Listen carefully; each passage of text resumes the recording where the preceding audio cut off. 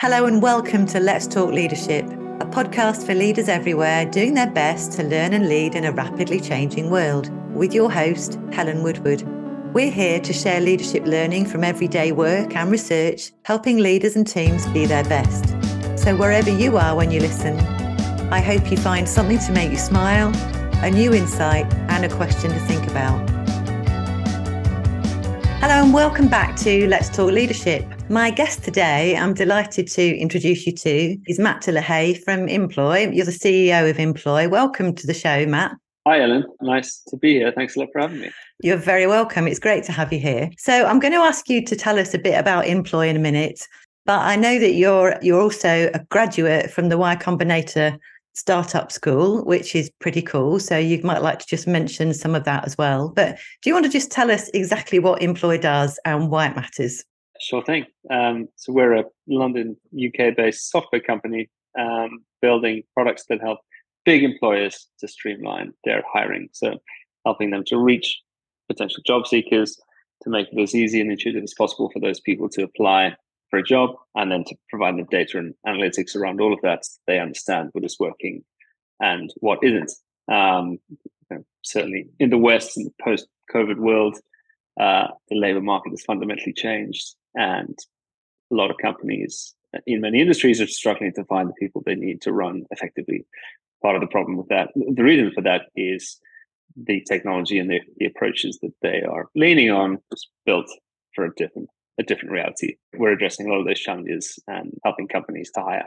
We were just talking about this, but really importantly as well, you're helping people who want to work. And, you know, we don't get out of poverty any other way other than by having access to a personal income, and access to the labour market is so significant in doing that.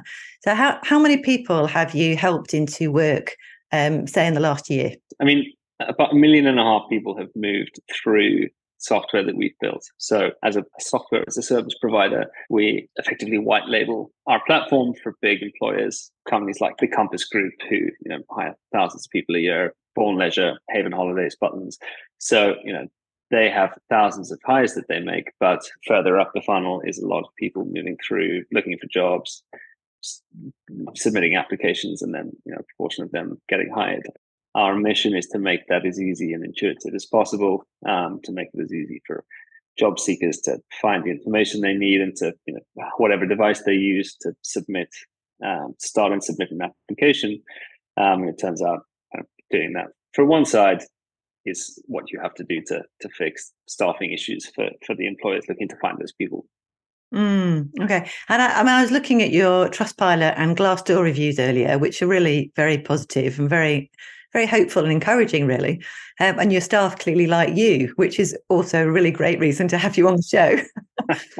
But and are you having repeat business now? Are people have kind of come to you finding entry-level roles? Do they come back for leadership roles and look for career progression through Inploi as well? So, I mean, we work with the employers, like big companies. So they're contracting with us across multi-year agreements.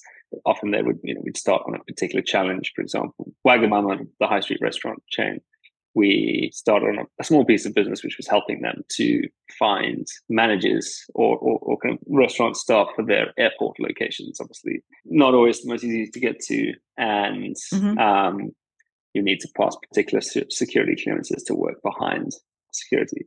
So they were struggling with that. And we spun up a project, kind of implemented the things that we do, making interventions around how they market their jobs, how they reach potential job seekers, what the experience of somebody applying for one of those jobs is. So beautiful landing pages, easy to use application processes, and then data and analytics to inform what is working and what isn't, and modify the strategy. That went extremely successfully, filled all of those roles for a significant reduction in their typical cost per hire, and now rebuilt their whole front end, manage all of their marketing for job seekers. So now you can't apply for a job at Wagamama now unless you move through the software that we've built. So I guess that's an example of typically, particularly bigger enterprises, when you are a relative newcomer, it can be risky to change your whole strategy to work with someone like us. So try a little piece of it. Fortunately, we've got a very good renewal. Well, we've got 100% complete renewal from everybody we've worked with. So start there and then and then help them with everything is our typical approach. Amazing. And you mentioned then the security as well, which, obviously for airports is really important. So that implies you've had to set up a whole kind of vetting process within that as well, so that you do the security vetting of staff. No, so not really. We're purely focused on the kind of sourcing bits. I mean, we can put in some kind of verifications or some typically self-reported. We call it targeted friction. Hey, you've applied for this job. You have, X certification because that is necessary. A lot of people would self-select out at that point. Okay. But once somebody has completed an application, it is the kind of post-application phase is in the hands of the employer. Okay, that makes sense. But if you are looking for people who have a particular qualification or certification, there are a smaller number of them out there. Our job is helping employers to reach those pools of people wherever they may be on the internet, whether that's on social media platforms, on job platforms. If they're out there, we will find them and then attract them to apply for their jobs. So tell us about life before Inploi. Tell us about your early life, where you went to uni, what you studied, and what brought you into the kind of work that you're doing now. Sure thing. I'm from South Africa, born there in KwaZulu-Natal, which is a province in the northeast of the country. Grew up on a dairy farm, went to school out there, did my undergrad at a place called Stellenbosch University, which is close to Cape Town, where I did a degree in accounting and finance. South Africa is one of those places where you study what you're going to do with your career. So people become doctors and engineers and lawyers and accountants. If you want to do business, you do accounting, which was not the most exciting degree, but I wanted to go into business, so that kind of seemed the track to follow. I was then very fortunate to win a scholarship to Oxford, where I read a Master's of Science in African Studies. So kind of change of direction, but sort of had the business background and ultimately want to do business in Africa. Thought that understanding the kind of socio-political context in which that would happen, particularly from outside of a South African view of the place, would be beneficial. And I loved that. Applied for another year to stay on and went to the business school where I did an MBA, or a Master's of Business Administration. So what was the thinking behind Inploi? What sparked that kind of idea and what brought you into that? I think initially it was in between those 2 years in the UK. I was staying with my sister on her sofa, who was living in London at the time. Student, no money, wanted to find just a summer job. Had seen a sign in a window advertising for a waiter, went to try and get it, and they'd filled the job, and then went online to try and find another job, and kind of was confronted with how bad the user experience finding and applying for jobs online was. That was the kind of initial seed of, okay, there is a fundamental inefficiency here. I know there are places like that all over the city looking for staff or people like me. I'm looking to find something. Why is it not easier for us to do so? This was a time when platforms like Deliveroo and Uber and Airbnb were connecting supply and demand very effectively. And LinkedIn had done something kind of interesting for sort of white-collar knowledge workers, but the majority of the world's workforce didn't look like that and was still using these super analog or kind of clunky digital tools to apply. Mm-hmm. So that was the sort of initial seed. I then went off to business school. We had to do an entrepreneurship project, got thinking around some of these issues, figured that employers on the other side were also struggling with finding people. And then my co-founder, Alex Hansen-Smith, who is now our Chief Technology and Product Officer, had similar experiences. We kind of got talking about it, and one thing led to another, and we started a company. Here we are. And I'm listening to you, and I'm kind of reflecting on some of the frankly torturous application processes that I've been through, in my career. And I mean, like 20 hours preparing for a job interview, because you were sent a pack of stuff beforehand, and they wanted a presentation, and then you were being interviewed for like the best part of 2 days, and some people weren't invited back after lunch. I mean, really kind of gruesome experiences that just take huge chunks of your time, resource, effort, and oh my goodness, and it's just not realistic to carry on like that. And I'm not even convinced those processes produce a better hire than some other things, you know. So I think I've experienced some pretty gruesome hiring processes, and I've had to implement some kind of really quite clunky processes as well, which have frustrated me as somebody wanting to hire. Exactly. I think clunky is the word. Especially for a lot of our clients are kind of high volume hires. Haven hired 12,000 people this summer. All of them started somewhere on the internet, applied via their website, ended up in a hiring manager's hands. Any amount of unnecessary friction, or particularly in a very difficult labor market, has really kind of negative impacts on that whole process. So removing the clunkiness, kind of bringing this part of your organization or someone's experience of the internet, which is such an important part of your life, up to the level that we expect from anything else online, is, I would hope, a no-brainer. Well, absolutely.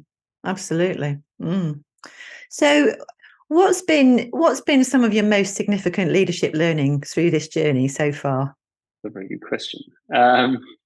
This is our first, Alex and I, kind of first proper company that we've built. So there have been a huge amount of learnings along the way. I think you sort of starting out much younger and much more self-assured, and kind of you're going to be retired by 3 years from now, meets the reality of building a company, which is difficult.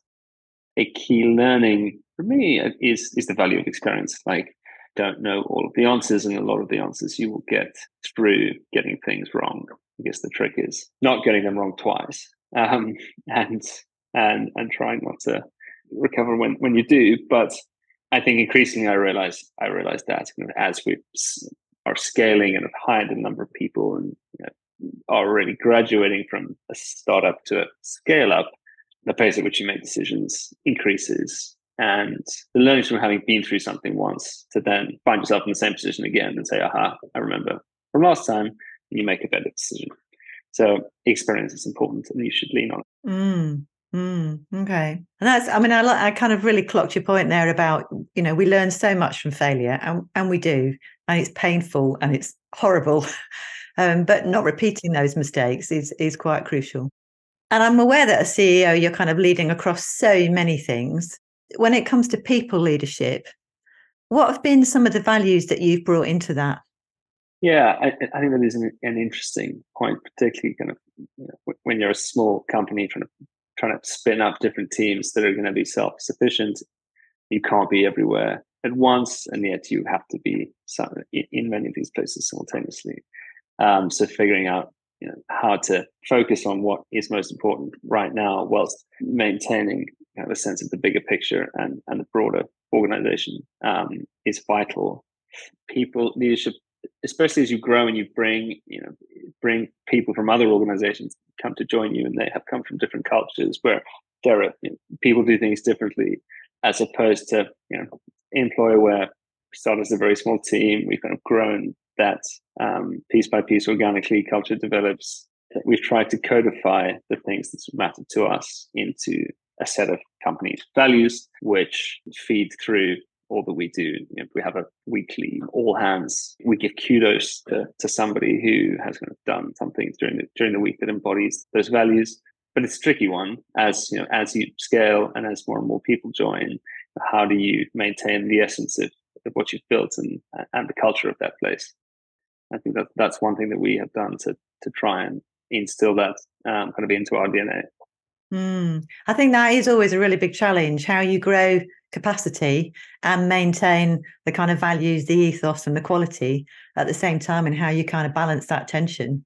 And it's that kind of space in between those two things, which, where we ask the questions and where we kind of live with the struggle. Yeah, and to not be too tied to anything, too immovable. Kind of learning and experience, and you should always be trying to level up when you're hiring people. Ideally, you're hiring people who are better at particular things than you are, and you need to be confident enough or humble enough to to learn from that as well, and to modify things. Absolutely. I mean, yeah, hiring people who are better at stuff than we are is absolutely key, isn't it? Okay. So, I mean, that's a good place to kind of move us on to the next question, really, because I wanted to ask you and you've already kind of talked about, actually, you think you're going to retire in 3 years' time, and then actually you realize building a company is, it's a slow build. What advice would you give to kind of budding startup entrepreneurs? I would say it's a marathon and not a sprint. I think there will be periods where it is a sprint, but think about kind of the longer term, building a sustainable business. It's not gonna take you 2 years and you sell it to Facebook or whatever it is. At least that's probably not how you should go into this journey, because the reality will be pretty likely something different. I think be relentlessly focused on building something or providing a service that people want. It's very easy to identify a problem, you think you have a solution. Essentially, just the most important and difficult thing is building something that addresses a challenge that people want. Once that is the case, and you have customers who are paying you and want to keep paying you, the entire kind of sense of what you're doing and how it feels, and the motivations changes from sort of hitting your head against the wall and trying to find your product market fit, as they say. I would say be relentlessly focused on that. That's really good advice. You're kind of reminding me. I read The Art of Innovation earlier in the year, and I was really struck in the reading. I mean, it's not a new book particularly, but I was really struck by how the team had a just relentless focus on what I'd call empathy, actually, and they spent hours and hours observing what people were actually doing, not what they said they did, but what they were actually doing. To kind of better understand where the pain points were and how significant that was for them in the kind of reiteration and iteration of product development. So I found that really interesting to read and understand just how much empathy went into good product design. Yeah, absolutely. For our listeners, we always like to give them something to smile about, because we understand that leadership is tough and it's messy, but there are also some laughs along the way. I wondered if you had a brief story or something that you could share with us that gives you something to laugh about. Something to laugh about. I mean, maybe the story of our first ever office, which we were very proud of, which we found online via some kind of co-sharing like office platform, and the pictures were beautiful, and we were very excited to be moving out of our co-working space. So anyway, we took this place, which ended up being two floors down underneath a letting agent. The only access to oxygen was sort of 1 3-by-3-inch square that was outside in the kind of outside bit with access to the street. We realized pretty quickly that it was almost unbearable inside there. We spent about the first 2 weeks figuring out how to get some air in. Ended up buying a dehumidifier and rigging it up to that thing. My co-founder, he got like trench foot basically. Spent half the day emptying water buckets out, but of the moisture that had been removed. But it was our little home, and I wouldn't change it for the world. That's lovely. Thank you. And one last thing before we finish, I always like listeners to have a question to reflect on. So is there a question that you regularly ask yourself, which you reflect on and that helps you stay grounded and focused? Yes, that's a very good question. I'm pretty reflective and self-critical, so probably too much, but I would say, am I learning and adapting to changing circumstances rather than being set in a very clear idea of what I want and getting there? So how am I responding to external stimuli or external data points from people that I've met, or from customer conversations, or from one-to-ones that we've had, and that the me of Inploi with 6 people is quite probably very different to the me that Inploi with 30 people needs, and kind of consciously taking time to reflect on that and change the way that you lead, or the way that you are in the company. And that's a great question to reflect on. Thank you so much, Matthew De La Haye, for joining us today on Let's Talk Leadership. You've been a brilliant guest, and it's been great to talk with you. Thank you so much for having me. Nice to meet you, Helen. Thank you. Thanks for listening to Let's Talk Leadership. For more, head over to helenmgconsulting.com and find out about leadership programs and leadership coaching, helping you and your team be the best version of yourselves.